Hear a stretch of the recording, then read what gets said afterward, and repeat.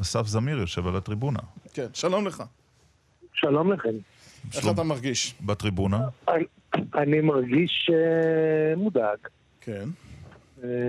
מה אתה מודאג? כי רון חולדאי נשאר בתל אביב, אין לך מה לעשות בשנתיים הקרובות? מה, לא? זאת דאגה שחלפה כבר. המציאות הזו כבר השלמנו. אבל לא, מודאג, אתה יודע, זה קצת קשה אחרי 3 מערכות בחירות לשבת אחת בחוץ ולהסתכל בדאגה על מה שקורה. זה מרגיש כמי שרוצה בהחלפת השלטון קרוב. ואני מקווה שלא יהיו פדיחות שימנעו את זה ושיאפשרו לזה לקרות. הפדיחות זה העובדה שיש לא מעט בגוש שלך שמתנדדות סביב אחוז החסימה. למי תמליץ לפרוש בשיחתנו זו? אני אמליץ לכל מי שמגיע לפיינל שהוא באופן מובהק משחק סביב אחוז החסימה. גם אם הוא עובר. מה זה עובר? 4 מנדטים.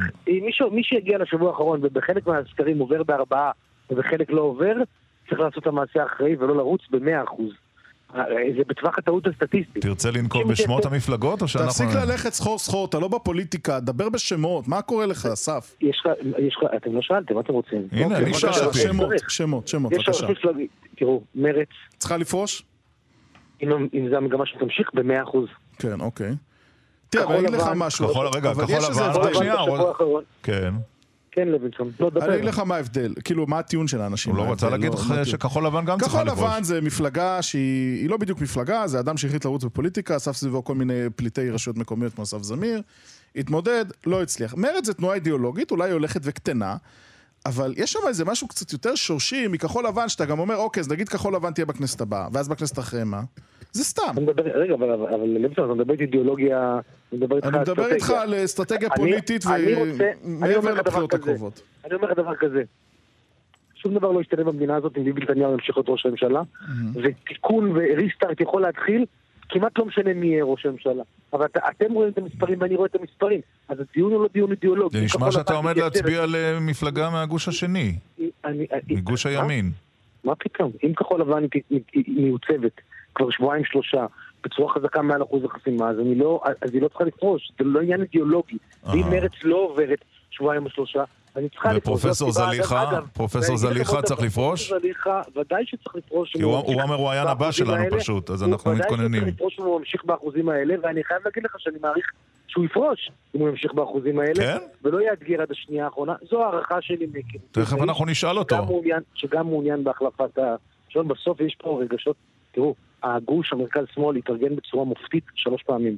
זה לא הספיק, אבל לפחות הפחות התארגן בצורה מופתית. מה זה מופתית? נתתם מקומות חינם ליואז זנדל וצבי האוזר שהם לא מהשמאל, מרוב שזה המופתי. חשבתי שתזכיר את אורלי לוי אבקסיס. לוינסון, לא הייתי הולך אחורה, הייתי עושה את זה כמובן אחרת. ואני מתכוון לומר שלא רצו מפלגות עד הסוף שסיכנו את אחוז החסימה באובדן קולות, בסדר? עכשיו אנחנו לא נמצאים במצב הזה, אני חושב שמרץ ומפלגת העבודה היו צריכים להתאחד. טוב, זה כבר חלב שנשפך. בסדר, אז אין בעיה, אבל עכשיו שאנחנו נמצאים אחרי צריך להסתכל למציאות בעיניים ולחכות רגע ולראות בסוף. אני אשמח שכולם יעברו את אחוז החסימה. למי תצביע? אני עוד לא יודע, אני מבטיח להגיד לפני הבחירות. בין מי למי אתה מתלבט? תשתף אותנו. למי שאני ארגיש שהקול שלי הכי יעזור להחליף את נתניהו מתוך גוש המרכז שמאל. מתוך גוש המרכז שמאל. למי אשתך מצביע? יחד איתי טרם החלטנו. כן? אשתך מצביעה אגב? לא, יש הבדל, אשתי דמות פרטית, אשתך דמות ציבורית. אשתי לא דמות פוליטית אבל. לא פוליטית, היא ציבורית אבל. אבל היא פעילה ברשתות. אשתי 3 פעמים הצביעה לכחול לבן. טוב, תשמע, זה לא חוכמה, מה, אתה יודע מה. כי הייתי שם, אתה צודק. תגיד, אגב, אין לך הרבה אופציות, מה, זה או עבודה או יש עתיד. למה? זה מרץ. טוב. מרץ, עבודה, יש עתיד, מרץ, עבודה, יש עתיד, וכחול לבן, אם אתה רוצה להיות מספיק לארג', יש סיכוי שתצביע כחול לבן או שזהו זה? אני מבטיח שתצביע ממני להצביע לפני. יש סיכוי שאני אצביע לכל מי שנמצא בגוש המרכז שמאל, כדי להחליף את נתניהו. יש התכנות לממשלה שמסתרעת מהרשימה המשותפת ועד נפתלי בנט? או שכדאי להודות ביושר שלא כל כך? תראה, בערך כמו ההתכנות שיש ממשלה שתקום עם בצלאל סמוטריץ' ועבאס מנסור. יחד, אוקיי? הראש ללירה לדעתי לא כאן. דווקא אם אצל נתניהו זה נראה יותר בעל התכנות. לפני 5 שנים הייתי אומר לך שאתה משוגע, היום אתה יודע. כן? לא, מי שהתחיל את זה זה לא נתניהו, לצורך העניין בהכרח.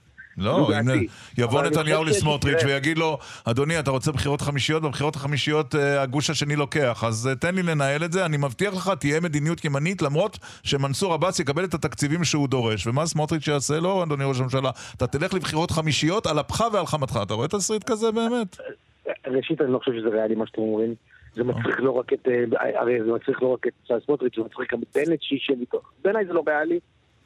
בנט פחות מפחד מללכת לא בחירות בצלאל סמוטריץ', שלבצלאל סמוטריץ' שדיברתם איתו קודם, יש רק ממשלה אחת שיכול לשבת בה, רק בקונסטלציה אחת, יש לו חלומות של מה הממשלה הזו תעשה, שמעתי את הרעיון, גם את הדברים האלו, מה שנקרא שלא ימתין יותר מדי, היא לא תעשה, אבל אני חושב שיש אלטרנטיבה שיכולה לקום בציר הזה, שבין מפלגת יש עתיד, גדעון סער, בנט, כחול לבן, ליברמן, ומתוך הבנה אגב לא אינסופית, ולא, אין שם דבק אידיאולוגי שיכול למשול פה לנצח, אבל מתוך הבנה שאין פה רגע שיקולים של נצח.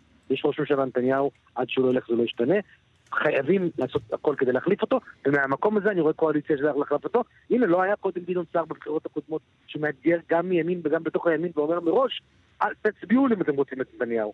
הייתי שמח אם בנט היה מתבטא בצורה דומה, כי אני יודע מה הוא חושב, אבל זה לא מקבל כל מה שאתה רוצה בחיים.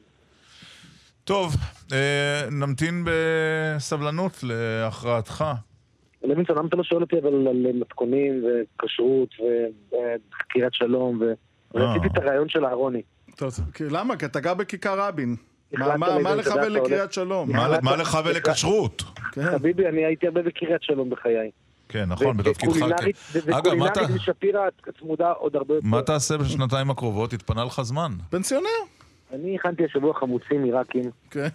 אוקיי. קצתי לשוק התקווה, קניתי בערת חמוצים בנעמה, והכנתי חמוצים. גם זו דרך. למה אני לא פוליטיקאי שלא הצליח? פוגש את הבת שלי. כן, יפה. ואני אמצא את כל הדרכים להשקיע גם בשנתיים האלו. האמנו לי. אנחנו מאוד מודים לך, אסף זמיר. אני מאוד מודה לכם, תודה רבה ויום טוב.